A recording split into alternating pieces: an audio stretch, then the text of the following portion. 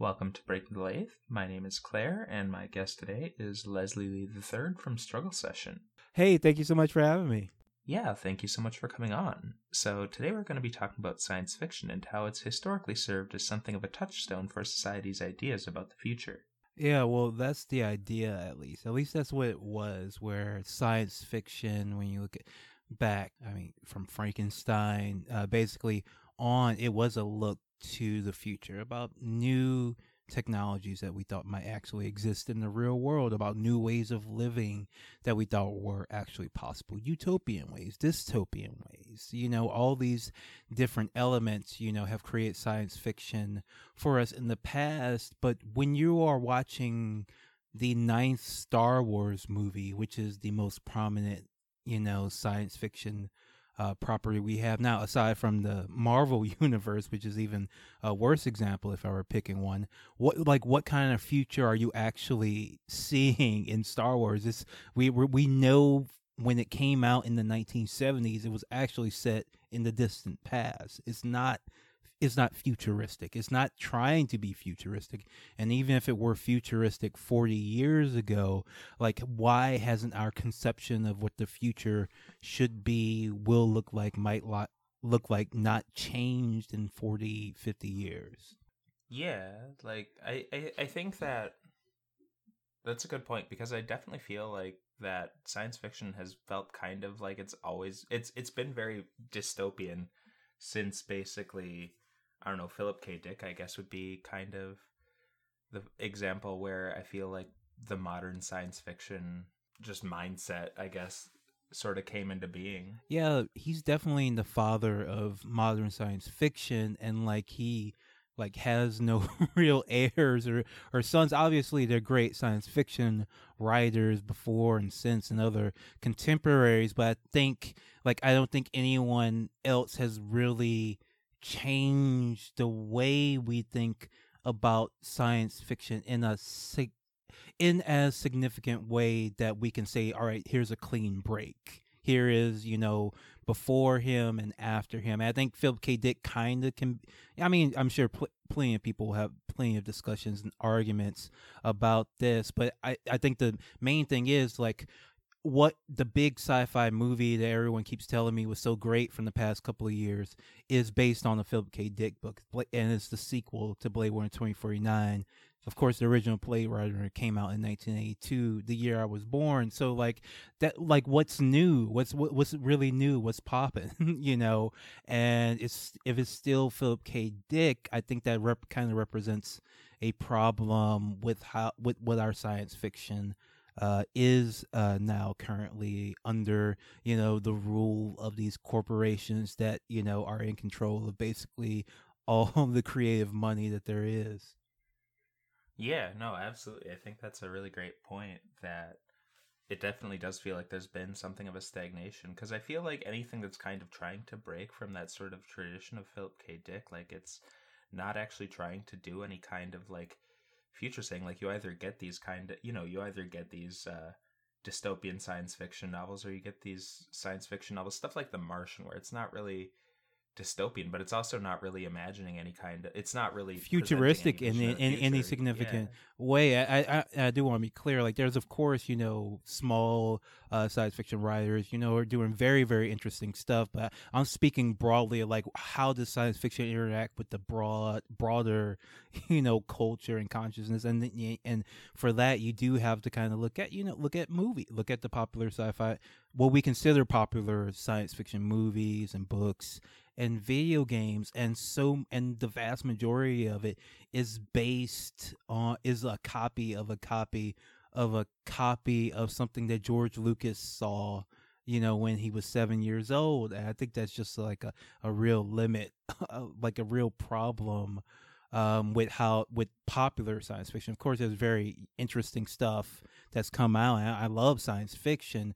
but as far as science fiction as a cultural force, I don't know if it still is, if it's one that really points to us towards the future. At least we're not. If it is, we're not.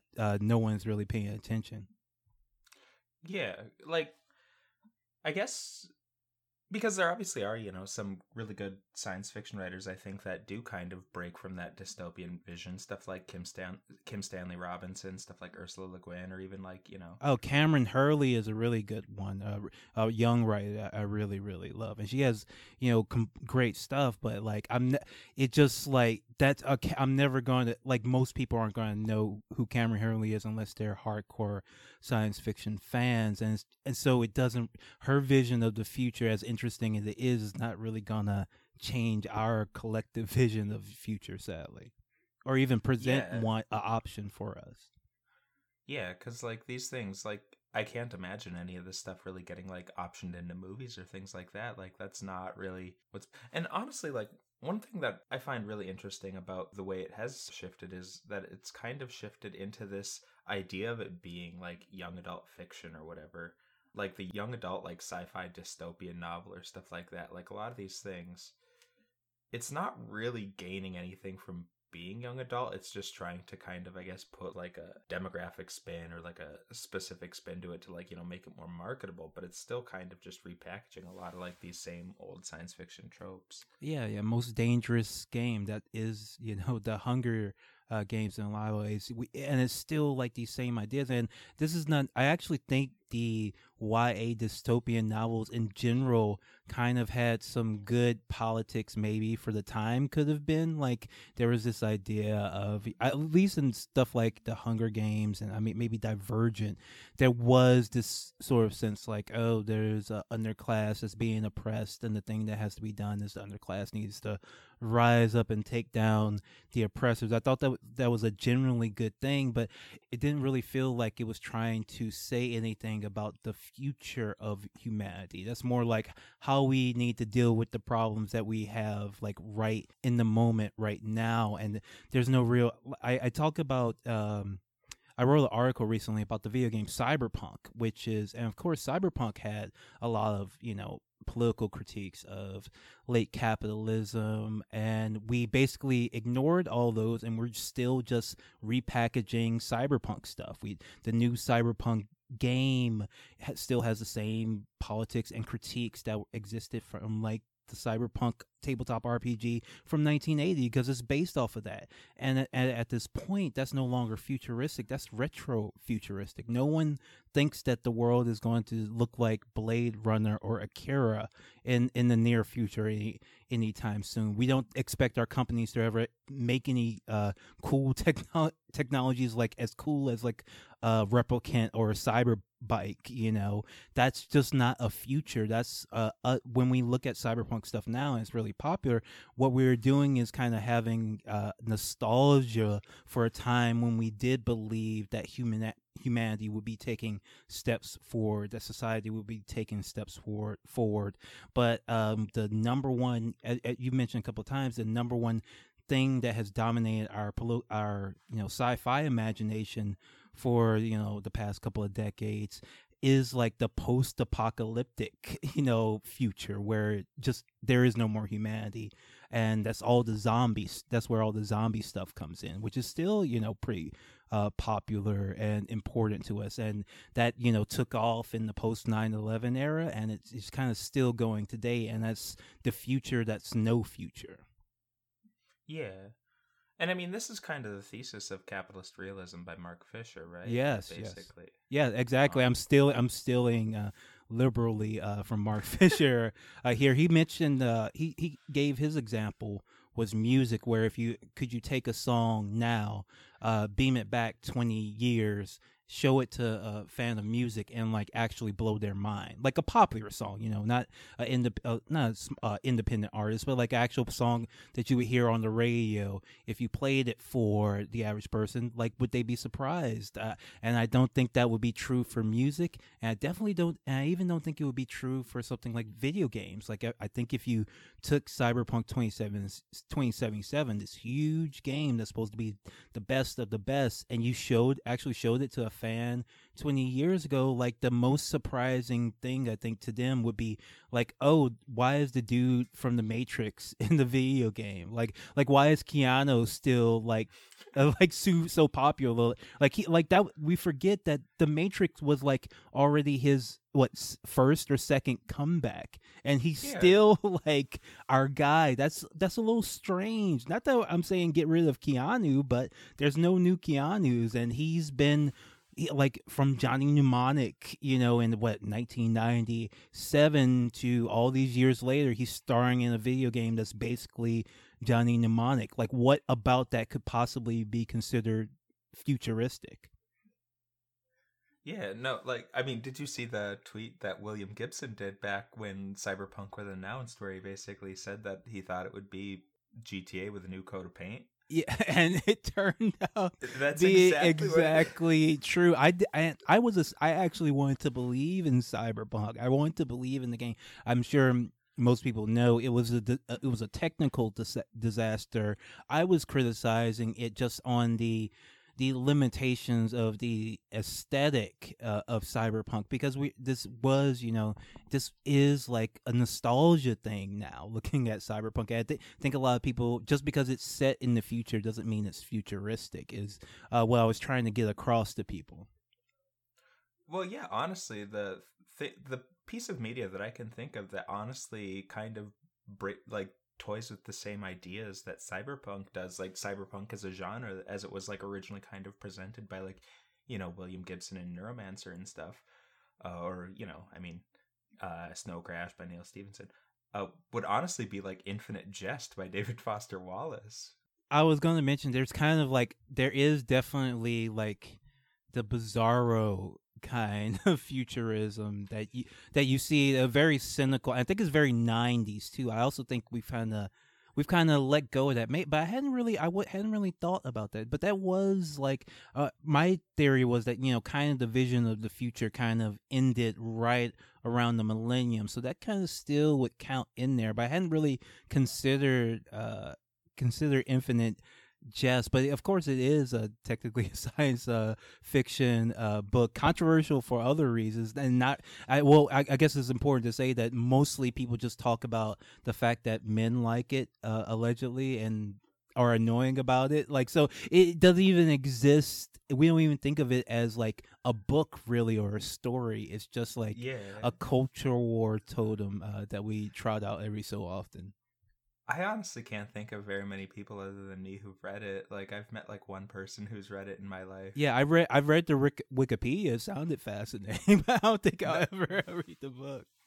No, it's honestly, I think it gets a bad rap. I do think it's actually a really good book, like, because it does kind of play with a lot of those kind of cyberpunky ideas where, I don't know, I do think it is a pretty accurate depiction of kind of where the future went from that. I feel like it was the first book written by like a shitposter. Like, one of the main characters is essentially the 90s equivalent of a podcaster, in that she like runs this like independent radio show that's like listened to by prep school dropouts.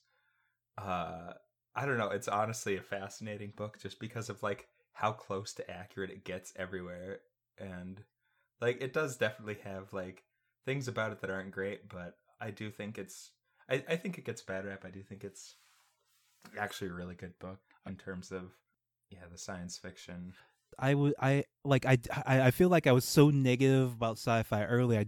I love science fiction. I love the worlds it creates. It's just that when I think of like a genuine future that's pointing towards that isn't kind of a remix of something that already came before, I think about like what some of my favorite sci-fi recently has been, and some of the tropes that you see in modern sci-fi that are really popular.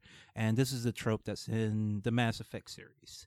It's in the new Picard series. Not even a trope. It's basically the plot. It's in the Revelation space series, which I'm currently getting through, which I love. It's also the plot of the three-body problem, and it's this idea. Oh, it's also the plot of Blindsight. Like, these are all fairly popular science fiction properties that some of them have been very popular in the mainstream. But basically, in all of these, the vision of the future is this. Basically, if humanity is ever able to make peace with one another, crush our conflicts, survive climate change, and go out into space and start exploring the stars, what will happen is, as is wont to, and is very Lovecraftian in a sense, is that there will be entities out in space and they will observe us and then destroy us. And to have that be the basic plot of all these, big properties, big and small, and have that be kind of a through line is very interesting to me, because it says, like, even if we accept all these things that we take for granted in Star Wars or Star Trek, there still is no future we can actually imagine for us. Humanity doesn't get to live out till Dune, when we become God emperors who master time and space. No. We are going to be destroyed before that, just because we don't deserve to escape this current level of existence that we're at. Yeah, no, that's a good point, because, like, yeah, no, like, the book I'm currently reading is Children of Time by Adrian Tchaikovsky, and also very much kind of a, doomed humanity situation. Well, yeah, and it's like our favorite sci-fi writers, for the most part, weren't even writing about the future. They were writing about right now, like Octavia Butler, Ursula Le Guin. They were writing about, contemporary issues using imaginative fiction. That's certainly a valid, purpose of science fiction. I mean, I absolutely love it. It's what I try to do when I try to write science fiction. But as far as us actually envisioning a new way of living for humanity, there's some very interesting takes on it, but they're just not nearly, they just don't filter into our consciousness. We don't really, when we think of sci-fi, we think of like having war in space, in a lot of respects. And I just think, I wish, and you mentioned earlier, like the YA problem, man. This is an issue for anyone who tries to follow sci-fi writers on Twitter knows that, the vast majority of the modern ones have a very limited political vision, and I think it perhaps limits their creative vision. Their idea of a great future for humanity is a great future where the Democrats are always elected. And I just think that, like, if you start from, obviously people of all political stripes can write interesting stories, but I don't know if you can really look to the future if you can really think of the type of future that humanity needs. Because if your politics are such that you think that the status quo is mostly fine, you're probably not going to imagine the sort of future that we need. You know what I'm saying? Yeah, so, like, and are you, like, saying, I guess, that you think that YA fiction is kind of politically hamstrung because of, like, the way it's trying to market itself? Because, like, I agree with that. I don't know. I don't read enough YA to know, but if YA is anything like movies or like the most popular type of science fiction, like I or anything by Disney, then yes, I think that would definitely apply. Because, yeah, like, I don't really read much YA myself. Like, I can't think of the last thing I've read that qualifies as YA. But I do definitely think that, because, it's interesting, like, with YA science fiction, because I think that if you read, like, a lot of, like, classic science fiction, I think that it's dealing with kind of characters that all are also similarly aged, right? Like, it's not like they're all these, like, classic science fiction books are writing about, like, 40-year-olds. There are plenty of, like, classic science fiction books that are, like, talking about characters that are in, like, their early 20s. So I don't know, like, I'm just, like, curious about, like, why YA fiction in itself has, like, kind of become a thing. I guess I just don't really get it. Yeah, I don't really get it. I know people who are into YA who write YA. It's an aesthetic choice, but I do think it's like market forces have kind of pushed this. I remember, like, a classmate talking about how she wanted to write this book about these very weighty topics, and then and it sounded like a real, like, literary novel that she wanted to write, but then just at the end she said, and it's going to be a YA fiction. I was like, wait, why? Like, you are writing about, like, adult issues, adult topics. I think it was something like has something to do with, like, genocide, and, like, of course you can write those books for children, but, like, the way she described it was not from any sort of that sort of perspective. It was really just like it has to be. It felt like she wanted it to be YA because that's most she reads all her friends are reading YA. All her friends who are writers are writing YA. Even if they're dealing with a lot of heavier issues, the marketing pushes them towards being YA. Because like, I don't know.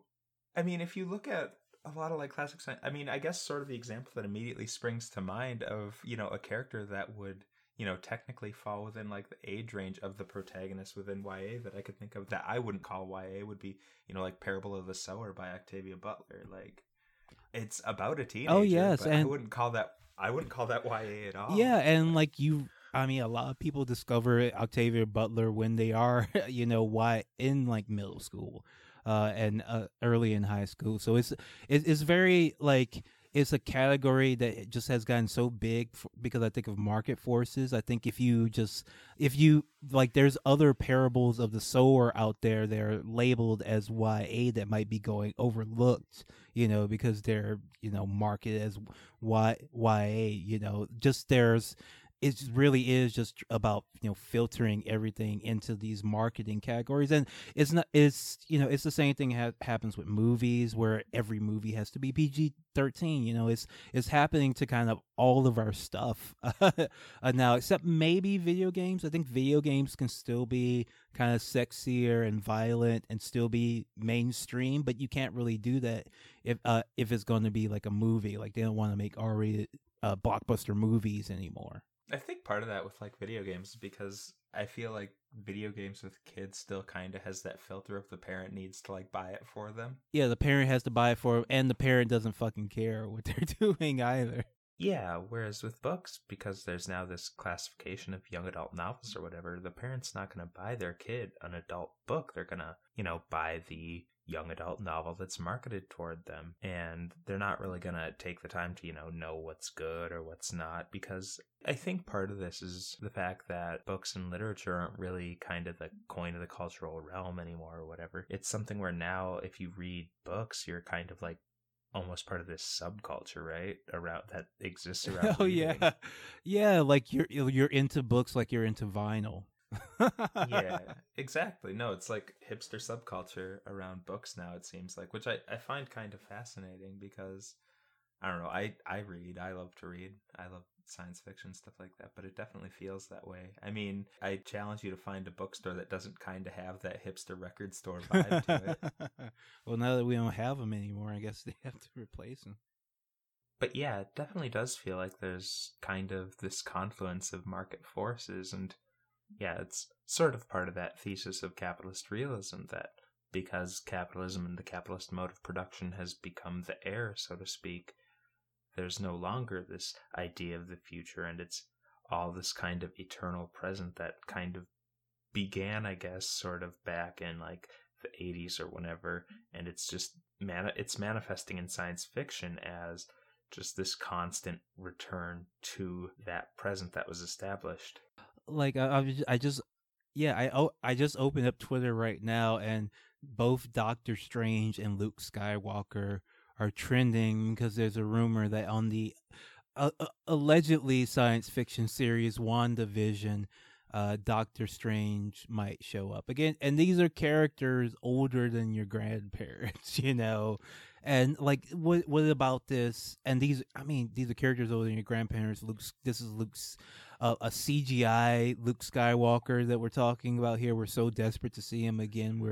We'll take a hologram. Remember when people made fun of the Tupac hologram, and now, like, I think we are going to be having hologram concerts big time in the future. It's just that rehashing these old characters, these old stories, and like, we're supposed to be excited, not because we're getting something new, but specifically because we're getting something old.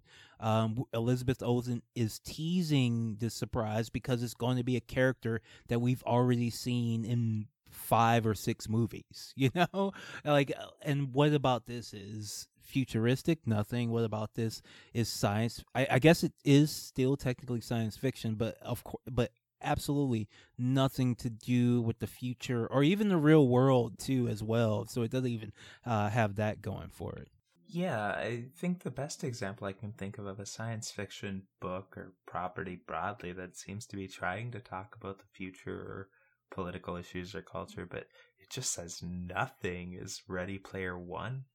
Oh, It's just this like total vapidity. yeah, it's so funny because if you actually like look at the parts, that could be the beginning of some sort of postmodernist like science fiction, like a post cyberpunk, right? Like before you read the book, obviously, if you get the premise, corporations have so saturated our lives that we basically live in a virtual world where we have to pretend to be like these cartoon characters from 100 years ago. You know, maybe not the most unique and original idea, but at least a start of something, depending on where you go and how explicit you get. But instead, it's just like a trip through nostalgia. It's a book where a guy lists off all the things he remembers from his childhood for us, and we enjoy the pleasure of reading that, I guess.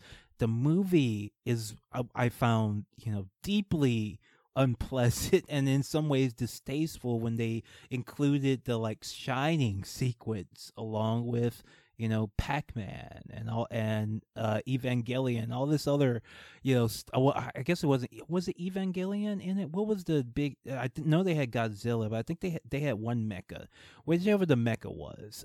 Just mixing all these things in a way that's completely meaningless, which is of course the exact same thing that the biggest video game in the world, Fortnite, does with all these different properties and characters. And they say explicitly, the creators of Fortnite said explicitly, like, we want to be the place where you can find every property you love. No, IP. He actually said every IP you love, we want to live here on Fortnite. And I'm like, what?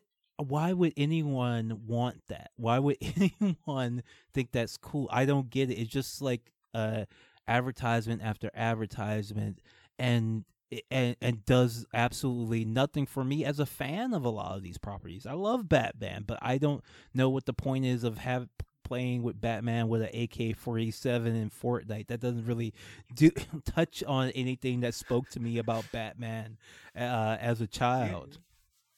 Yeah, I mean, like it's entirely like just stripping all these things of like any kind of like historicity or any sort of cultural touchstone that they like might have. Like all of a sudden, who knows, in like 10 years maybe Batman won't be a comic book hero anymore. Maybe he will be, just I mean, I think Batman's a bit too big at this point for that history to be fully lost over 10 years, but maybe in the future, he'll just be this guy, this cool guy that we all like. Fortnite, or just a mascot that's in anything and everything.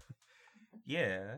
Like, I mean, remember during the primaries, it was where like they were talking about getting like Joe Biden in Fortnite somehow. Oh, I don't remember that. But yeah, that would not have surprised me. Because like, yeah, I think it was like right after Super Tuesday when like all the like Pete Buttigieg types were hopping on the decision-making meetings for Joe Biden's campaign. And they were like, oh, well, we need to sell Joe Biden to the kids, make them think he's cool. One of the ideas that they floated, they never actually tried doing this, I don't think, but I know one of the ideas that like got leaked from one of their meetings was, getting him in like Fortnite or something. It's like, who are you marketing Joe Biden to? Like 13? Yeah, like they can't vote. But I just looked up, they actually did make something. They made a custom map with a no malarkey station there, a place we could vote. Yeah, oh my god, that's awful. Very, very weird, very funny.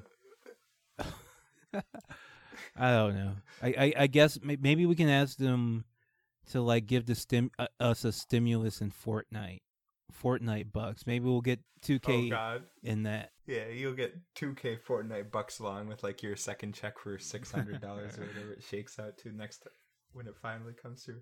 Oh god, no, that is a real grim. Because like the worst thing is, I could see that happening. I could see something like that happening. I don't think it would be as ridiculous as like Fortnite bucks, but like Google Play Store dollars or whatever, just or Amazon, Amazon gift cards. Honestly, I'm kind of surprised that hasn't been floated yet. Because they're all about public-private partnerships and trying to create this kind of like the thought behind the stimulus is right that it's to stimulate economic activity. So I'm surprised there hasn't been anyone to be like, oh, well, we give them, $1,200 in Amazon gift cards, and then they'll spend it on Amazon. That's gonna stimulate the economy. I feel like we are currently right now making sci-fi about the future. We have seen the future right here, and it is murder. Yeah, the gift card, the gift card stimulus will be one that we will see at some point in the future. Oof, that's grim. That's real grim. I don't want to wish that into being. I was afraid they were gonna push it out real quick and make it into like a tax credit or something. Yeah, but we're getting like nothing. It's a perfect example. Like Joe Biden takes office and then nothing at all seems to change. The coronavirus still going horribly. No response. No stimulus. Like all the problems we had before, we still have. They're still just as bad, and absolutely nothing has happened. We're just stuck in this moment, and it's just not going anywhere. And even what's supposed to be a big transformative change, a new president coming in office, a new Congress, a new Senate, like, does it feel different to you? Does this feel like the future to you? I don't think so. Well, like, that's the thing, is the future is just, more of the same. I mean, I remember when Joe Biden won the election, there were people out in the streets partying despite coronavirus. Like, what are these people doing? Like, Joe Biden's done nothing and will do nothing. And it's because there's, like, not any actual force of power behind the government. Like, because all these multinational corporations and stuff like that, like, capital has outgrown the state. So the state can't really have much influence on it. The only influence they have now is monetary policy, because that still is the medium in which capital does business. So is it any wonder then that when we are in a system where the only thing that was ostensibly democratic was the government, and the government no longer has the capacity to influence our lives, is it any wonder that there's no vision of the future? I mean, it's the Mark Fisher quote. Again, it's easier to imagine the end of humanity than it is to imagine the end of capitalism. And the point that I would add to that is, of course, there's no future for humanity unless there is an end to capitalism. That's a very literal thing. We're not gonna. I don't think we could we can do anything to really stop climate change without ending capitalism. As sad as there is to say. So how can you even imagine a future in this state if you can't get past this thing? Like, all we know that any of the sci-fi stories that we've read, where people are going to outer space and exploring, colonizing the galaxy, and it's capitalistic, and capitalism still exists, is a lie. We know that's not real. We know Star Trek, some guy is able to build, like, there's all these horrible wars that we somehow still survive, and we're still able to push back climate change and create like full socialism within years, and then we're able to go to the stars. Like, does anybody see that as the trajectory for us, really, at this point? Does anyone think we're that lucky? I don't think so. I mean, you'd need to break capitalism first, and that's kind of the thing, because, I mean, the moment capitalism really supplanted the state, that was when we stopped going to the stars. Yeah. There are rocks up there. What do you need with a bunch of rocks? Like, that's not profitable. Yeah, we have the Space Force, which is just, I mean, just the old joke about, the aliens are going to come here and be shocked because all the weapons are pointed at each other, all our space weapons. But isn't that what I didn't even look? People made so many jokes about Space Force. I didn't even really look up what it was supposed to be. It's supposed to be more like a war against like China in space, right? It's not actually it's not even like Space Marines who are going out there and killing Xenos or whatever, Yeah, no, like, the idea behind it, I assumed, was always, basically just kind of treating, orbit essentially as another plane of warfare. Okay, just another theater of war, I guess. Land, air, sea, and space. Okay. Yeah, because, I mean, you're up in space, all of a sudden you can shoot down the satellites. Oh God, though, imagine that would get really horrible for actually, you get enough junk up in orbit, that stuff doesn't come down that quickly. Yeah, and does taking off becomes a dangerous prospect. Yeah, and does anyone not imagine if we get the Force running, that there won't be some sort of incident where we shoot down a satellite and it just happens to land on a small rural village wedding somewhere in some country we don't care about, and we just chalk and then we just chalk it up, and we become the first humans to murder someone via space. Or or have we already done that? I know we got the first robot murder in the United States a couple of years ago during Black Lives Matter. That was actually like a sci-fi moment. It was I remember people like documenting and talking about how it's in Guinness that this black man who shot the police in response to the police shootings around Black Lives Matter, and the police, instead of arresting him, sent a bomb, like a bomb squad robot with a bomb attached, and blew him up. Are you serious? I didn't even. Oh, hear you about did this. it? Oh, yeah. It was the first time, at least in the U.S., that a robot had killed a person. I think, or had been used by the state to kill the person. I forget what the official designation was, but yeah, this is, and they did this instead of trying to arrest him or wait him out because it was like a standoff situation. No, they sent essentially a robot drone which is supposed to be used for bomb disposal. I should say it's not a bomb robot. It's not supposed to bomb people. This was a innovation. They attached a bomb to something that was supposed to like save people from bombs. Like and that seems like a very Philip K. Dickian moment that happened in our real world. People didn't talk about that element as much because CNN was just covering the standoff and the shootout and the police who died. They were covering that, but they weren't really looking at the fact that this police department now is just doing like assassinations with robots. Dang, no, I'm like looking up the story. Holy shit, that's fucking wild. How did I not hear about this?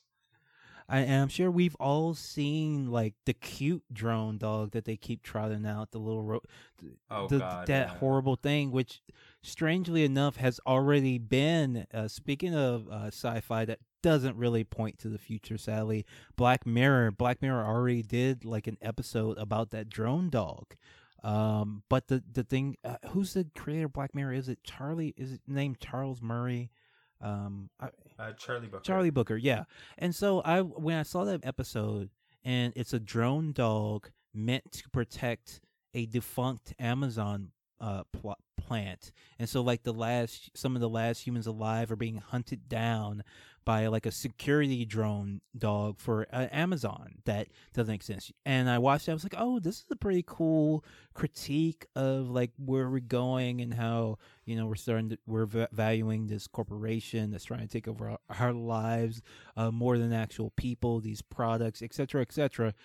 But when I actually, read up what he thought about it, he just said, "Oh no, I saw like a video of that drone dog, and I thought, oh, wouldn't it be scary if it chased you?" And that was his comment on like the politics of the episode that I was trying to read, and I was trying to read something, some criticism about the present and some warning about the future in it, but it just was like, oh no, this was just a cool toy that they're making, and I put it as a villain in my show because it looked kind of creepy.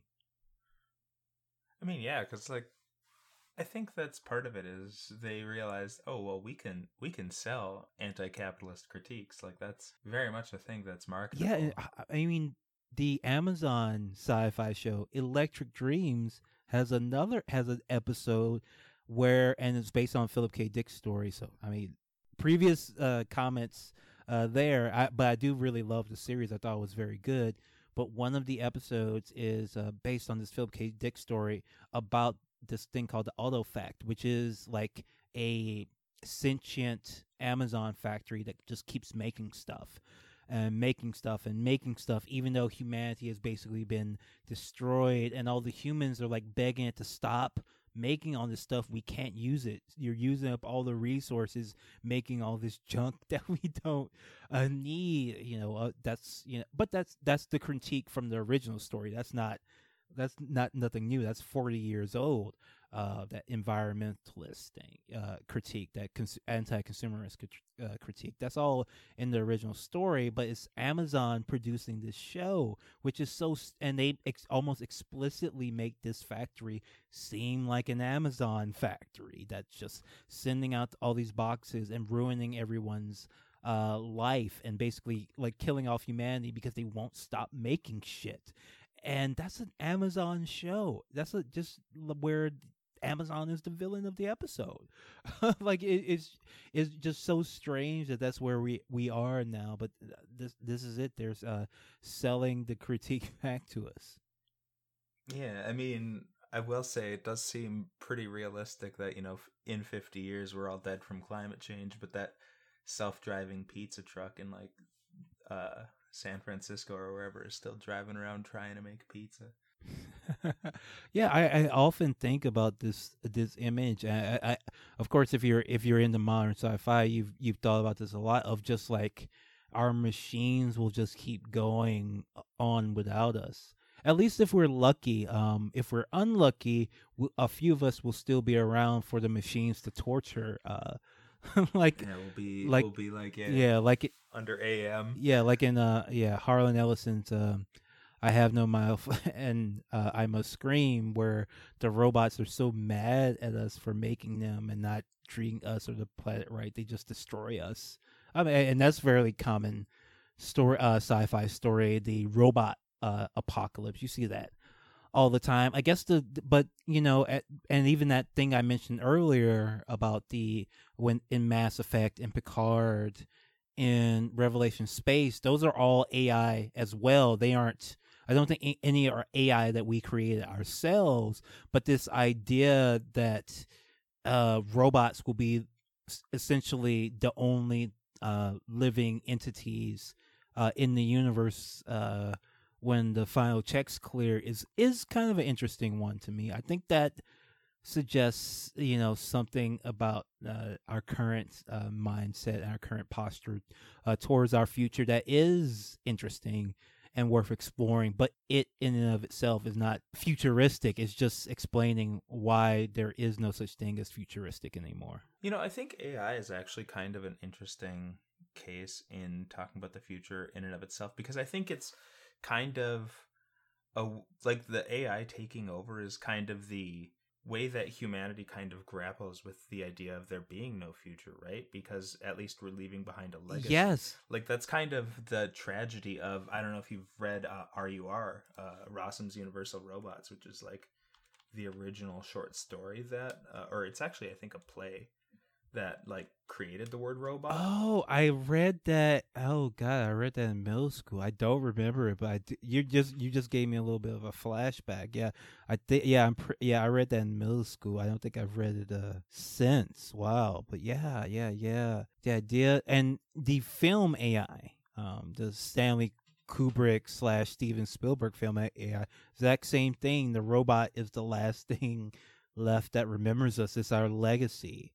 And that also was a world. I think that world ended because of climate change, more or less, and humanity was destroyed. Then I remember like New York was underwater. Yeah, it was all underwater, and just this idea that we are going to destroy ourselves, and the only thing that we can possibly, you know, leave behind that's going to be of value is going to be artificial and might be some artificial intelligence. That's also a common thing in sci-fi. I think there's actually a few pretty popular sci-fi series now that are just about AI in a post-human world. Was it not Hyperion, but Olympos and Ilios by Dan Simmons. Part one of the timelines basically is more or less that these robots that exist after most humans are like confined to Earth, and there's only a few of them left. Or what else? There's been a couple where it focus, or the Murderbot series, which is pretty popular, of these kind of novellas about, you know, this sentient murderous AI that I think maybe is post-apocalyptic, or I might be confused with another one. I think it's something called Rust C, which I think might be a post-apocalyptic. But there's Kasharn, which is a Japanese and a sci-fi where There's all the humanity is dead because they were killed up by all the robots because they were protecting the environment, and now all the robots are basically like, decaying themselves and dying. And the main character Kashern is the only robot. He has the shape of a human, but he's a robot himself. But he's the only robot that's not decaying.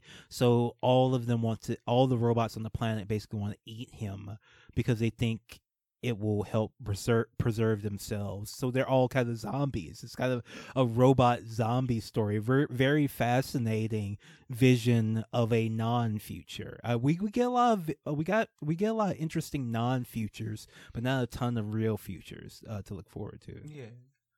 Well, because I mean, I think it is kind of funny that that's where AI, like talk about AI and stuff like that goes, because I mean, I don't know how much you know about like AI and stuff like that and machine learning, but the way that it currently works, like it is nowhere near actual AI, because essentially what it's doing is it's overlaying a bunch of points of data and basically creating a function that it can replicate essentially. So imagine like it's plotting all of these points on like a graph, right? And it's just fitting a function to those, and it's just replicating points of data based off of that function. That's how you get like neural networking and stuff like that. So all these things aren't actual AI. It's just, a mathematical function. That's why a lot of this stuff is kind of bizarrely close to accurate, but like feels wrong, is because it's not actually like learning in the sense that it knows what it's like looking at or anything like that. It's just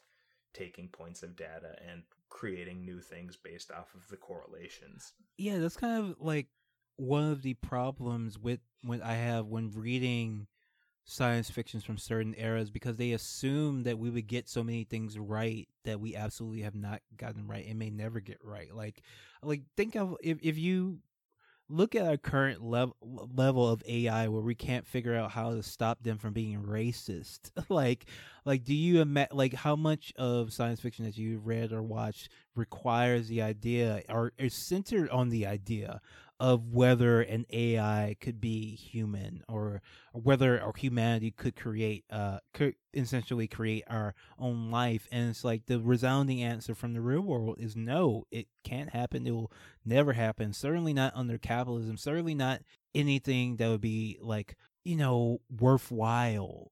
We wouldn't be adding anything to the universe. Any of the AIs we create are going to be like advertisement drones. I think Cyberpunk has a bit of this in it. The cyberpunk genre, I should say, does tend to have this skeptical view of how these future technologies that we develop will be used. But like we won't even develop those future technologies to get even to the cyberpunk dystopia.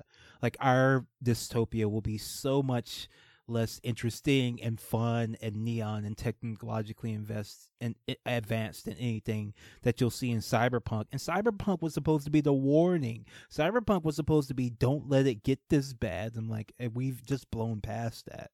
Well, like, yeah, because I mean, cyberpunk as a genre, based on stuff like William Gibson and whatnot, is very different from like kind of what people think of with like Cyberpunk 2077, which I think is kind of what William Gibson was getting at when he said that it was just going to be GTA with a coat of paint on it, right? Because I don't know, the aesthetic of Cyberpunk is an interesting one, because it never was like, I mean, the main thing that I can say about like the aesthetic that was like kind of written about by like William Gibson, stuff like that, was just that it was trying to make the concept of typing on a computer seem like an actual physical space. Like that's really the main like aesthetic thing I can think about, ice breaking and stuff like that. But I can't really think of like the concrete jungle or like the neon jungle sort of vision of cyberpunk as like an aesthetic. Like I feel like that kind of comes from like Blade Runner, right? Like that, I can't really trace that back to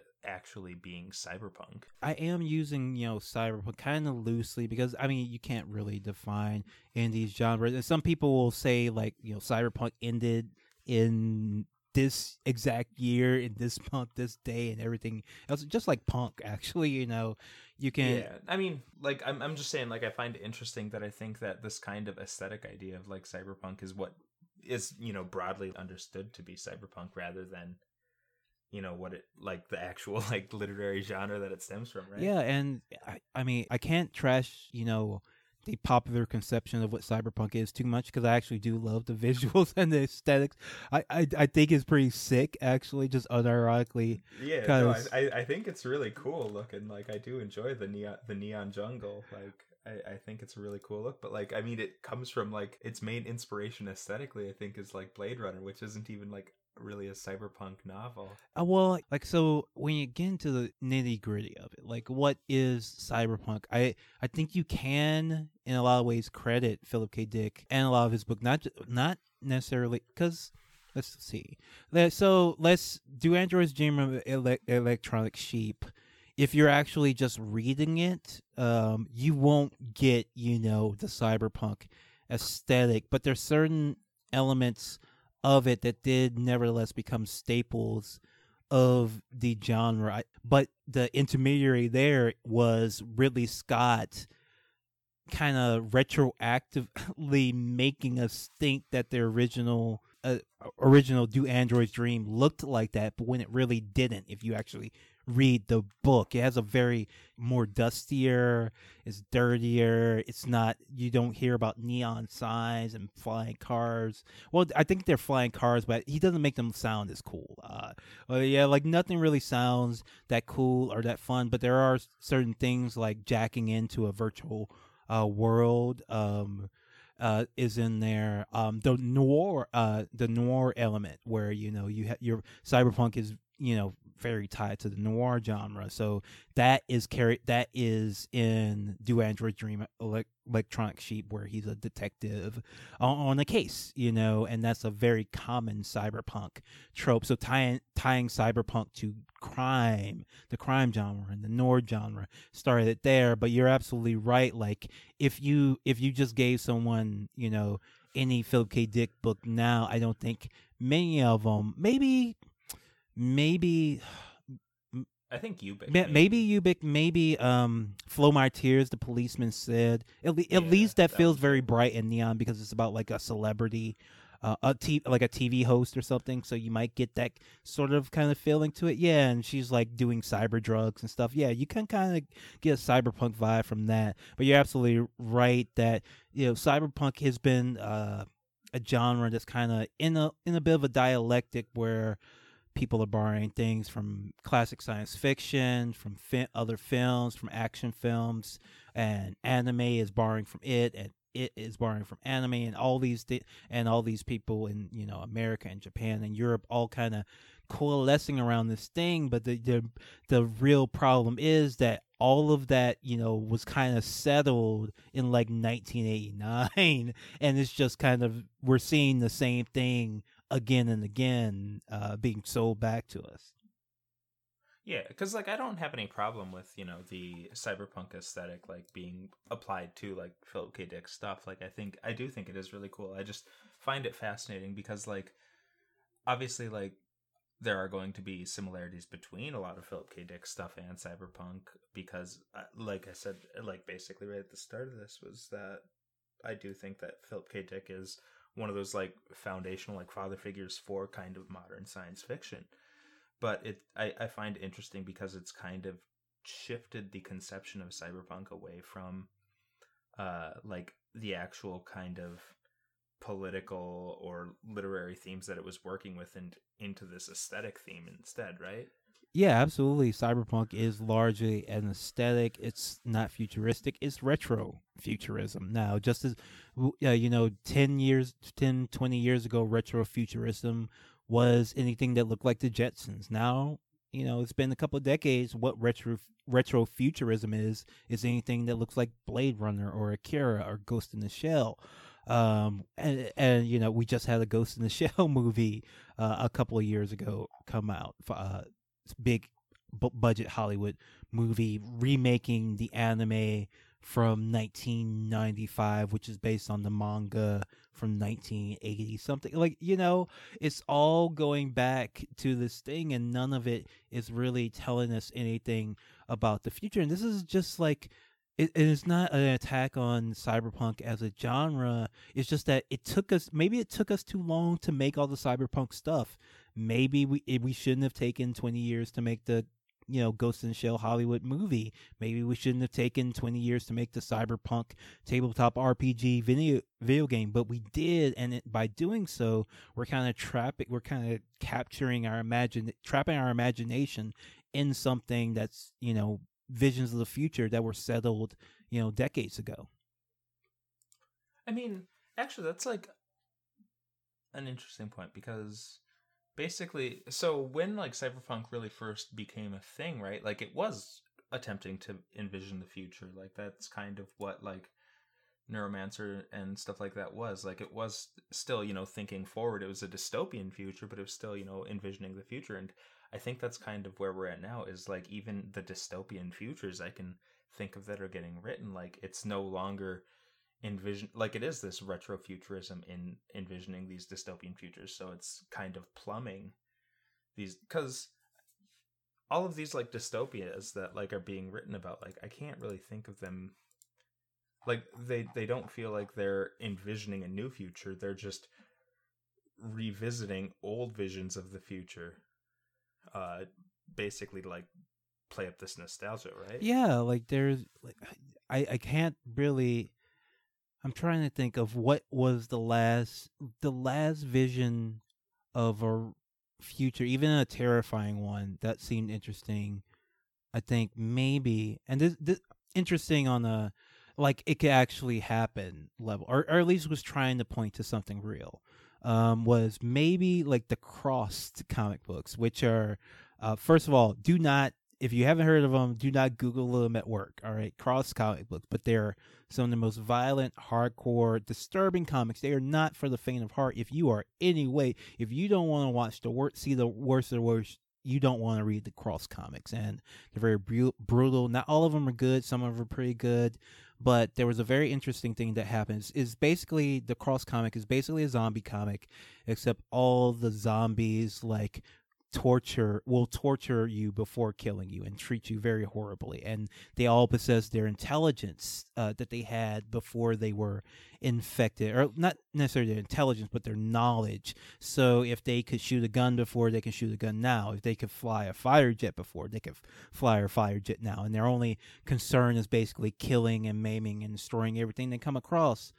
But they don't have self-preservation skills, so there's humans have some way to fight them, but they're all ultimately pretty terrifying and wipe out almost everyone. It's very easy to get infected, and they have that cross run, and then Alan Moore comes along for some reason, and he reads this comic and he says, I kind of find that interesting. I want to look at seriously what the world would look like 100 years after most of humanity had been wiped out by these crossed evil cross zombies, and what would our culture be like, and what if we had to survive for 100 years on the run in these encampments, just like a Walking Dead, but 100 years after everything falls apart.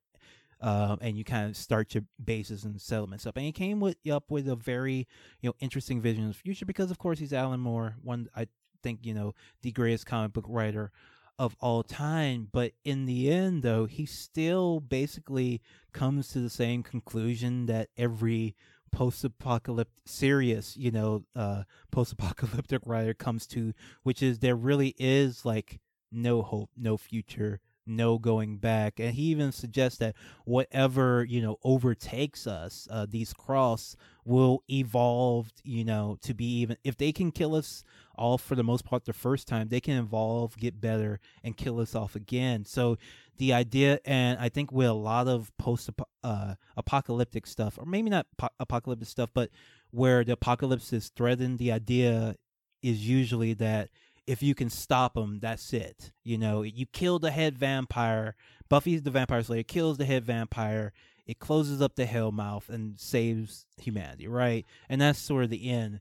And Alan Moore basically says, yeah, we're going to have like disasters and calamities that almost wipe us out. and then we're going to have more and more and more and more, and it's just not going to stop. And even if we are able to get the 100-year reprieve from something, eventually we're going to have to pay this bill. We're going to have to pay for our sins, and there really is. Even if we develop, and in that 100 years, we develop this new culture based on community and, working together, where we have broken down, like a big thing in his story is that Muslims, Islam is no longer stigmatized at all. In fact, most of the people who are religious are Muslim, and it's just no big deal. And, we've gotten over so much stuff. And then this monster that showed us what we really should be doing and made us refocus and get better and become better comes back and kills us anyway. And I think that is I don't think I can outdo Alan Moore on that vision of the future. Yeah, no, like I'm trying to think of what I could think of as particularly interesting or new vision of the future that I've seen that doesn't feel like it's kind of just rehashing a lot of the same stuff, and I really can't. It's and it's been a while. Yeah, there's a ton of fun stuff and cool stuff in science fiction and really interesting, little fun sci-fi worlds, but I don't know how many of those are really penetrating our consciousness, or how many feel like they could actually happen. I mean, that's the main problem. Is even if you show me a cool vision of the future, I don't believe it's going to happen. I think maybe that's the key part. I won't buy it. I don't think we're ever going to. I don't think Star Wars is going to. When I was a kid, I thought, all right, maybe someday we'll be like Star Wars. But now I don't see that ever happening. I just don't. Yeah, I see us, give us another 100 years maybe. Yeah. In the end, kind of Lovecraft won the discussion, and he says, "No, we are just here for a fleeting moment, and this universe does not care about us, and we're not that important." Yeah, I think because of just how kind of grim the vision of the future is now, I think that might explain kind of part of why alternate history has kind of become a bigger thing in science fiction, stuff like that. Yeah, and it's even penetrated the mainstream stuff like Lovecraft Country and Watchmen, and with the 1963 series with James Franco based on that Stephen King book.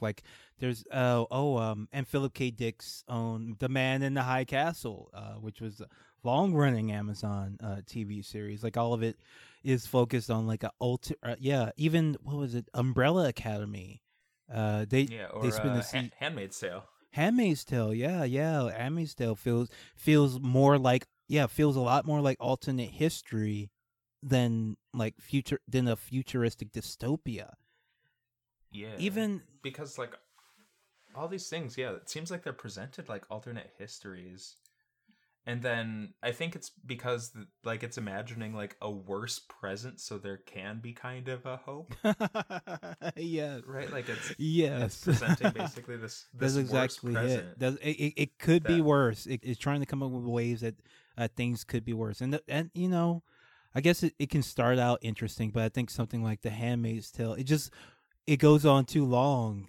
At a certain point, it's because it's a TV show, and essentially all TV shows are essentially soap operas. All the evil, fascist, misogynist rapists have to have an arc where they're not so bad, everyone has to have a face turn and heel turn and all this stuff. And so by the fourth or fifth season, what are you saying? You've shown both sides of everybody.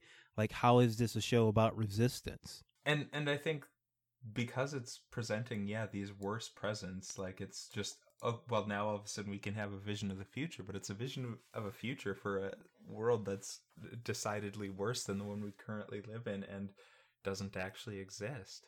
Yeah, it's no. And even then, Handmaid's Tale is based on something an old book that had already been made into a movie before, and now it's a TV series that just keeps adding on to this story that was very succinct and kind of a one and done thing, and now it's become just this another show. And does it really seem like the future to anyone still? Well, that's the thing. Like, The Handmaid's Tale originally was, written to be kind of a near future dystopia, and now it feels more like an alternate history kind of situation, similar to. I think part of that's just because, I don't know, it came out as like a TV show around the same time as The Man in the High Castle, and like they both kind of were popular in similar circles and were talked about in similar ways, I feel. Yeah, and I think the Man in the High Castle got less of this because in their advertisements they actually use like a Nazi symbology. So people were like, it was kind of controversial. People were kind of mad at it at first for that because of some of the Subway ads. But Handmaid's Tale definitely was presented as, oh, this timely takedown of the forces that we were worried about, Trumpism, misogyny, abortion rights, all these things were very important at the time. Not that they're not important now, but it was the thing that people were talking about and focused on. And then you look at, like, does anyone think, and that show's still going on, does anyone really look at the issues that the show has covered? That's not that's not what people are talking about anymore. It's not what people care about anymore. Even though, like, obviously these are still, especially the abortion rights issue, nothing has been done to help people on that. But like, that's just not part of the conversation. So what was the show has kind of outlived even that political usefulness it had, because people started being mad about Trump about different things for different reasons. And it's just, so what is the Handmaid's Tale what does the Handmaid's Tale have to say under a Biden administration? I'm not sure, because when it stopped having anything to say about Trump before it was before 2 seasons were over. Yeah. No, I don't know. I'm interested to see where science fiction goes under Biden, honestly.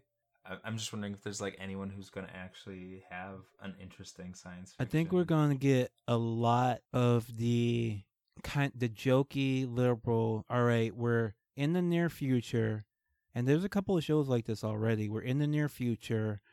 Things are a little bit out of whack because people are too dumb. And if you were just let the smart people run things, things would be a lot better. And there's a couple of shows already like that. A couple of comic sci-fi shows. I think there's one on HBO about a ship that gets stranded in space. But yeah, there's a couple of I think maybe there's a Space Force TV show already that's kind of like that. But I think that's kind of where we're heading. Because like Ready Player One, that was an Obama thing, right? That came out during Obama. Oh no, I don't. Oh, the book, yeah. The book definitely did come out under Obama. I remember a friend of mine telling me I have to read this book. It's so good. Yeah, I remember people telling me that the same thing, and I was like, it doesn't sound like it's good. No. But it's because I think that came out around the same time as like The Martian, I want to say, because I remember hearing about them both at around the same time. Yeah, the Martian's an interesting, because I think The Martian actually might be kind of okay, even though it is like a funnier, sillier book than the movie. The movie's pretty like straightforward and serious. I actually really like the movie, but directed by Ridley Scott, but there's no future in that. I guess it's futuristic to imagine we still have a space program, but that would barely have been considered science fiction, a decade or so earlier. You know what I mean? Like, some guy is stuck on Mars. What that's like a TV show, Like, of course, like we got Mars. We can take care of Mars. Like tell me about a guy stuck somewhere in deep space or something. That would have had to been the thing, but we've pared down our expectations so much that we did get that little, that little run of these near future space sci-fi things like Gravity and The Martian, and a couple others that were were all set in space, but were very much very practical and not very like inventive or imaginary, just kind of a lateral move. Like if somehow we survive climate change and we just kind of keep incrementally, in a very incremental way, increase our current technology. That was basically like all the as sci-fi as most of those got. Yeah, I mean, honestly, it's kind of the closest thing I can think of to a science fiction novel that does have, a positive vision of the future. Because, yeah, it does suppose that, we have a space program and we get to Mars. I mean, it's very, very pared down compared to, say, like Kim Stanley Robinson's Mars trilogy Yeah. about, going to Mars. But, like, About fucking moving to Mars, right? yeah. Like, I mean, But it does suppose that this guy gets to Mars and then is able to survive on Mars long enough to get back home. yeah, Like, I don't know. and if you watch the movie, and I think what's the Christopher Nolan one, Interstellar, a movie I am not a fan of, and is I think pretty close to this near. It mixes fantasy, which I don't really consider it science fiction as much as it mixes like fantasy stuff with this near future sci-fi where you can go interstellar, but in a very limited way, and it does take 100 years or whatever it takes, where all those edges that are smoothed out in some of the other sci-fi aren't smoothed out because we just assume we're never going to be able to get past them. And that's a very and like it opens with someone driving around in like a Ford F-150, like it really isn't trying to show us a future for the most part. Maybe like survival, maybe at best, like just some sort of continuation of humanity will survive, but not really a future. We don't really fundamentally change in any kind of way. Yeah, Interstellar was very much like a dystopian movie. I didn't care much for Interstellar, if I'm being honest, but yeah, like I thought it was all right, but it got a bit too just convoluted toward the end, I guess. When he talks to fourth dimensional beings and able to send a message to his daughter. Yeah, that's fantasy. I don't think of that as sci-fi. I mean, I guess it's some people dig it, find it heartwarming. That's fine, but it's not really about like the future. He's just like dad saved the day, comes up with a clever way to save the day. Yeah, that's not really about the future. Yeah, it's essentially just this cheap Deus Ex Machina that circumvents any need to envision the future. I think it's kind of telling that one of the only really big science fiction works that I can think of that's come out recently that's not overly fantastical, but also not dystopian is The Martian, because it is that very like pared down vision, which kind of points to our vision of the future. Like when it's not like all gloom and doom, it is very pared down. I guess there was also like Gravity kind of in that same time, but I can't really remember Gravity. Yeah, and Gravity is still just kind of like this linear move that we're supposed to be doing. But even then, like, we're not going to have a space program like that. So, and Gravity also, like, it wasn't really supposing being in the future, right? Like, they were just working on like the space station or whatever. Whereas like The Martian, like, I think being on Mars, like, that does kind of present a near future aspect to it. I don't know, because like it is very much like, the optimism of, oh, we still have a space program, and that's not even that's much more in question. Yeah. All right. Well, I guess we've been talking for a little over an hour now. We should probably call it somewhere. Oh yeah. All right. Well, thank you so much for having me on. I really appreciate it. Yeah, absolutely. It was great talking to you. Thanks for coming on. All right. Yeah, and if your listeners don't know, you can check me out on Struggle Session Podcast at sesh.plus. And that does it for today. Once again, my name is Claire, and you can find me on Twitter at Ice9Ocean. If you'd like to support the show, you can do so at patreon.com/breakingthelathe. Thanks once again to Leslie Lee from Struggle Session for coming on. I think it was a great conversation. I had a lot of fun talking to him. You can find Struggle Session at sesh.plus. That's SESH.plus. Thank you so much for listening. Bye.